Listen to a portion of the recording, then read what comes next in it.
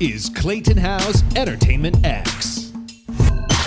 For this episode, I chat with Keith Sherman, and we cover a little bit of everything from his early inspirations with 1776 to the Tony Awards, perspective, fear, what's next, and how change is a constant, and so much more. So I hope you enjoy this part one with Keith Sherman. We're back. I'm Clayton Howe, and today with me, Keith Sherman. Keith, thank you for joining me today. Oh, it's an honor. I'm happy to be here. Birth, marriage, and death shouldn't be the only times your name appears in the press. We make headlines. I love that from your website. And we were talking before we begin that birth announcements don't exist anymore in our society. I don't think millennials, most of them know what a birth announcement is. No. And I'm so interested to dive into the evolution of public relations and everything you've done to date. I promise we won't go through the whole resume. Before we get to that, I want to take it back to the beginning of time for you. What were your entertainment dreams growing up? Oh, my God. Well, I can tell you how it started for me. I grew up in Jersey, about 45 minutes from Manhattan, and I have a memory of my English teacher taking our class to see 1776, the original production, playing at the, it's now the Richard Rogers Theater. Yeah. On 46th Street, and I was sitting in the second to the last row from the balcony. And you know that final moment when the scrim comes down and the lights shift and there's the Declaration of Independence? Well, for a 13-year-old kid experiencing that, we leapt to our feet as an audience, but I had this moment just feeling, I started sweating and I had all these shivers, and I sat down and I said, what the hell was that? And how do I feel it again?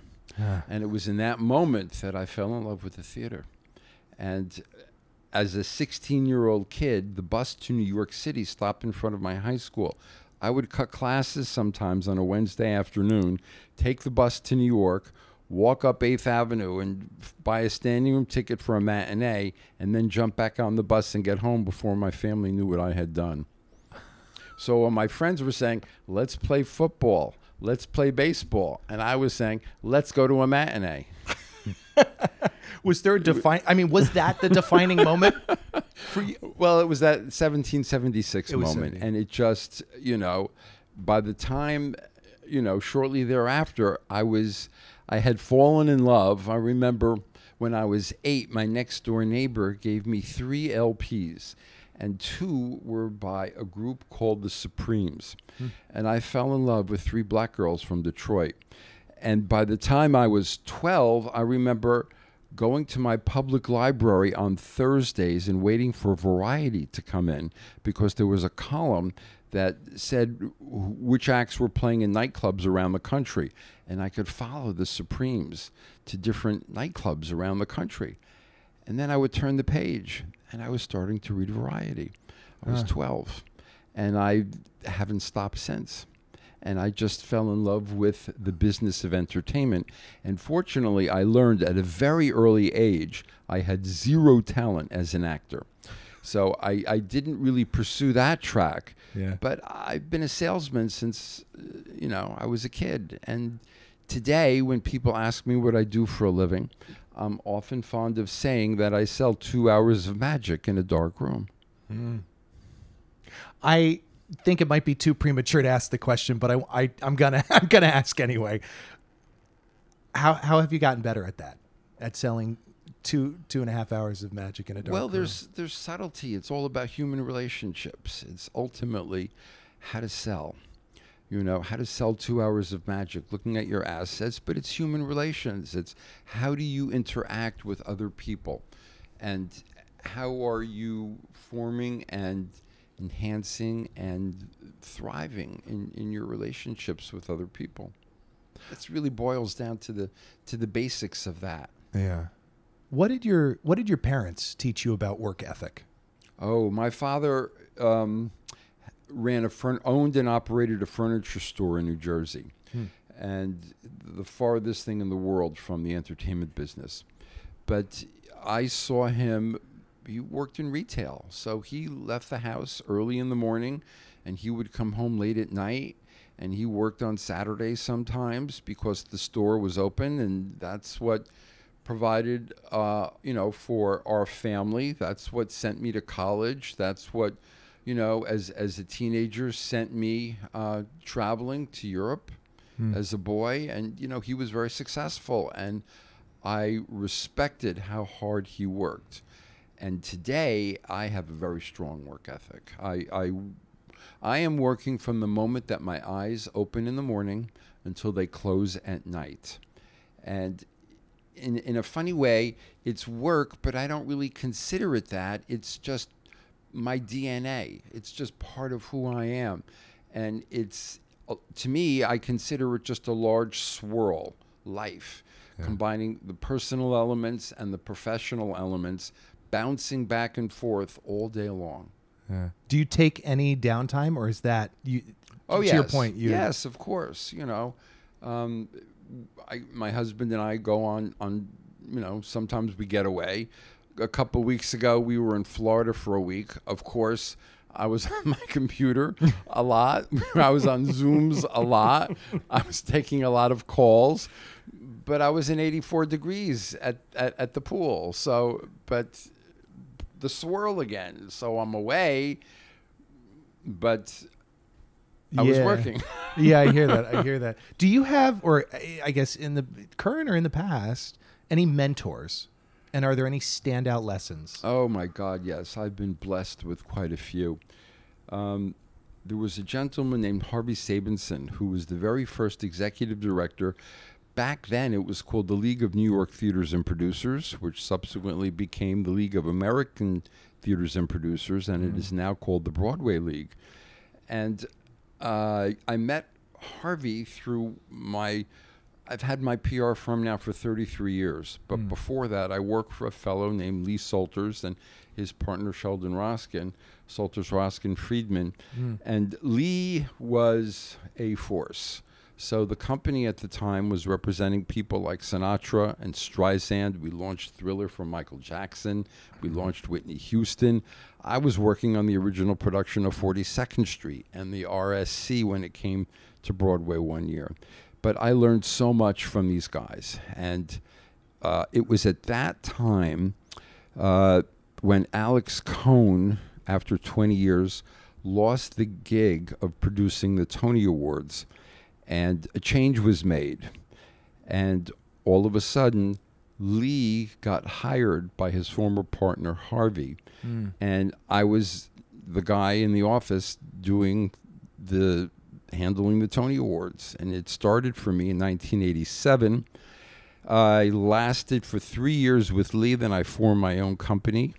And the Tony stayed with me for another 15 years. And my last year was the year of Wicked and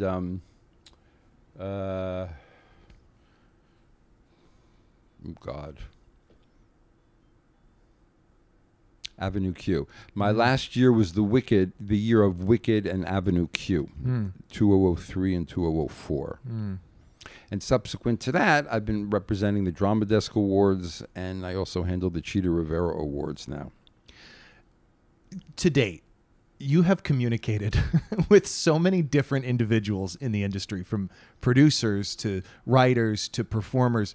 And I'm sure you've witnessed a lot of different human behaviors, choices, and ways of being. I'm curious, are there any standout interactions? Oh, my God, what a question. Commendable behaviors or less than? Working in the theater, it's a crazy business. So I've seen people behave with grace and dignity, and I've seen quite the opposite. Yeah. And I've seen people behave badly. And, we don't need to talk about the bad stuff, but it's the grace and dignity that inspires me and that I choose to embrace and share that with the people in my life because I think that's winning. I had a conversation with, a couple years ago now, Andrew Sherman, casting, and he said to me, Clayton, it is always cleaner to be nice. I'm an optimist. And I agree. I am an optimist. I keep Me that too. in my heart, and I share that. And I just think that's a great way to live your life. It's a choice that you have to make. It is a choice. Yes. because sometimes things can happen to you intentionally or unintentionally. Right. But it doesn't really matter. It's how you respond to it or decide to. That's exactly right. I'm fond of saying that we are not responsible for other people's behavior, but we are responsible for our response to it, how we respond. So when other people don't behave in a good way, how do we choose to deal with that, and how do we handle that?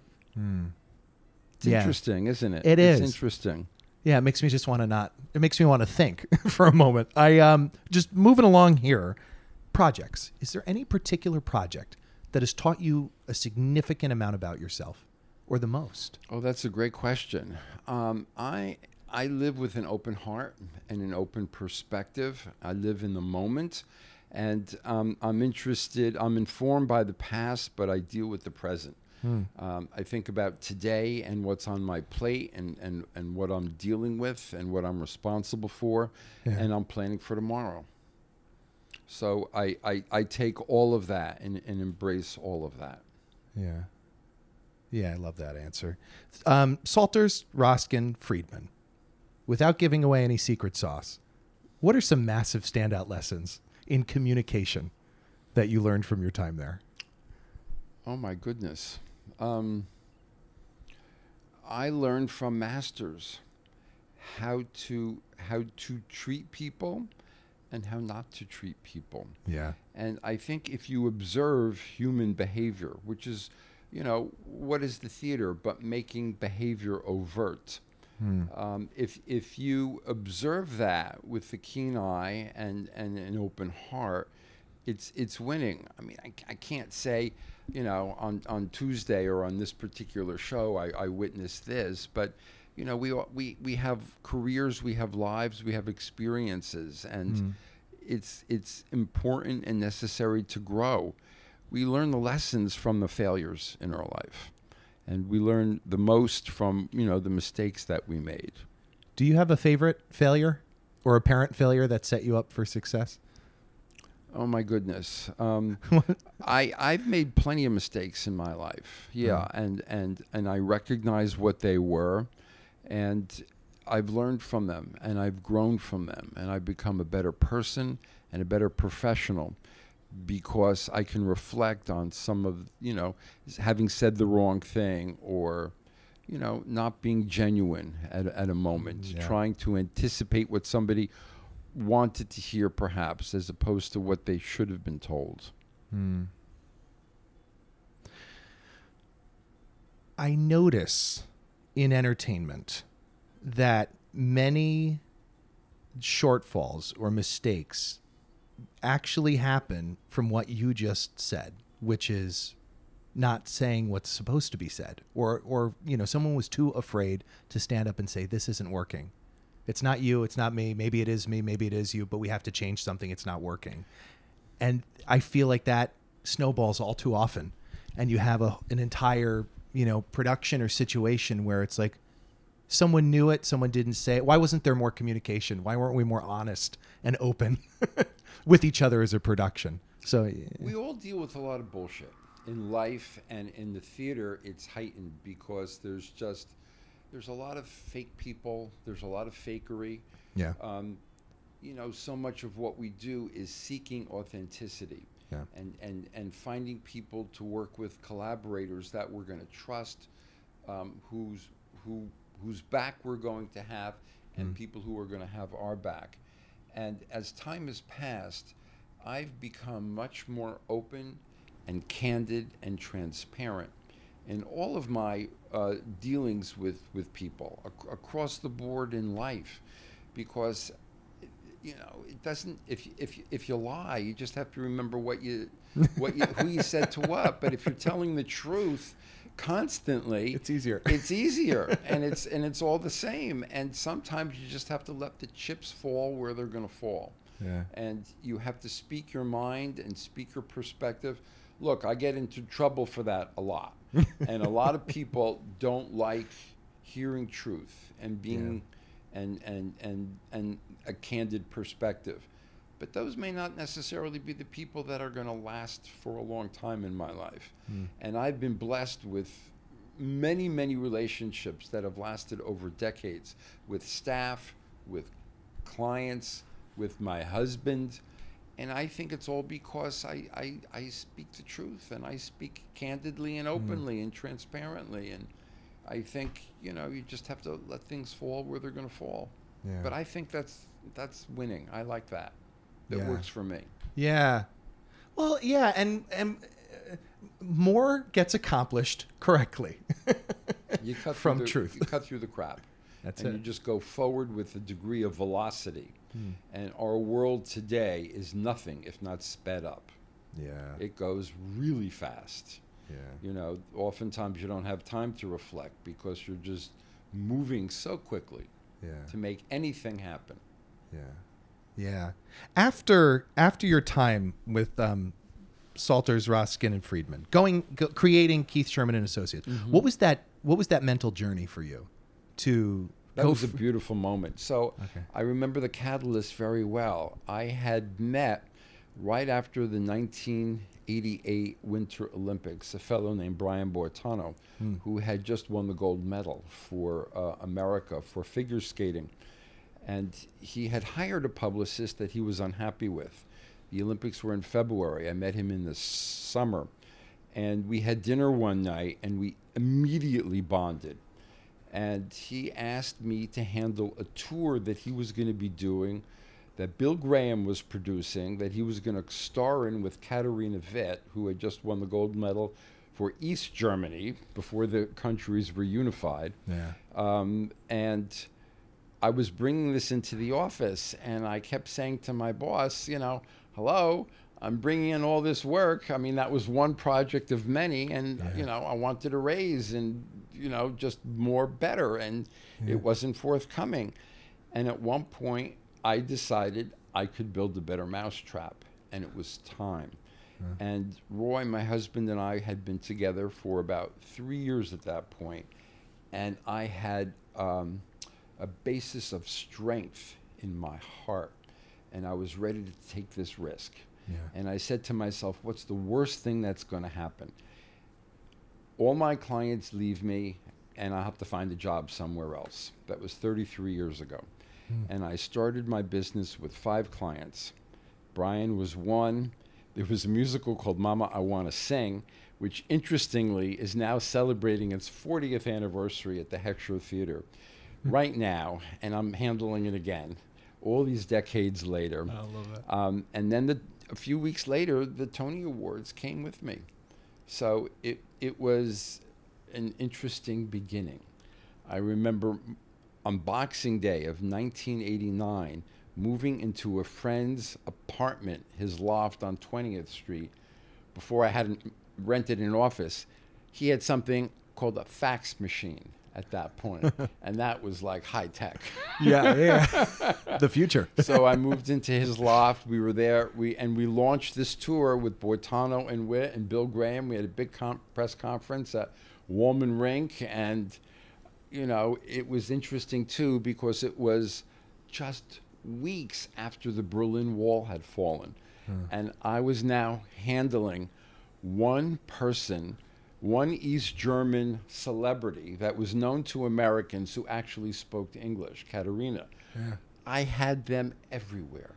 Launching this tour, it was an amazing moment from this loft on 20th Street. That was in December and January. In February, I moved into my first office in Times Square on 44th Street, right across from Un Deux Trois, the restaurant. Oh, my God. And that just started my journey. And that's 33. You just celebrated 33? That was Boxing Day this past December was 33 years. Yeah, it's crazy. And it feels like the snap of a finger. I mean, I look back, it all feels so recent. But, when I look through the list of projects that I've represented, it just boggles my mind. If you're willing to speak on fear for a moment and what's on the other side of it, what you had mentioned, which is like, what's the worst that could happen? I think that's so empowering when someone actually internalizes that and realizes it's going to be okay, whatever you do in life, and how much further you can go in your own life if you just take that risk. Risk-taking to me is a vital thing. I've never been one to play it safe. I love that. I work in the theater, for God's sakes. Yeah. You know, if I was playing it safe, I would have, you know, worked for a hotel or a bank or something. But that's never been in my heart. And I've always allowed my heart to rule. You know, and it's a balance. I mean, on one hand, my head is in the clouds, but yet my feet are planted firmly on the ground. So, and I'm not even that tall, but it's this duality of life where you can embrace both concepts at the same time. It's about balance and how you balance your life out. But yes, take a risk. What are you going to lose? You know, you lick your wounds and then you go forward. Yeah. You know, one of my favorite words in the world, it's this great 4-letter word. The word is next. And I embrace the concept of next after every failure and every success. And it comes to me from how Prince's actions at the height of his success, whenever he opened a show, regardless, failure or super hit, the very next morning after an opening night, he and his collaborators would sit down and start talking about their next show. So regardless of what happened the night before, next. It works for me. It does. And I share that with people, and it opens many eyes. Yeah. And that it comes from that optimism, though, which is truly from within. I mean, that can't be, I guess it can be taught, but it can't be really. I mean, you have to make it's that innate. choice. It's in my heart. I mean, you can think about it, but really it's action that matters. Not less words and less pondering, but how do you behave? Behavior. Again, the theater, what is direction but making behavior overt? Taking words off the page, acting to do, not just to talk about.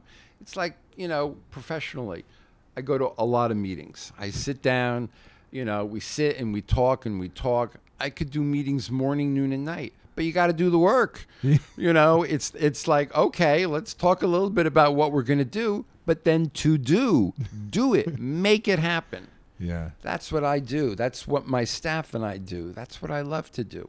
Make things happen, initiate change.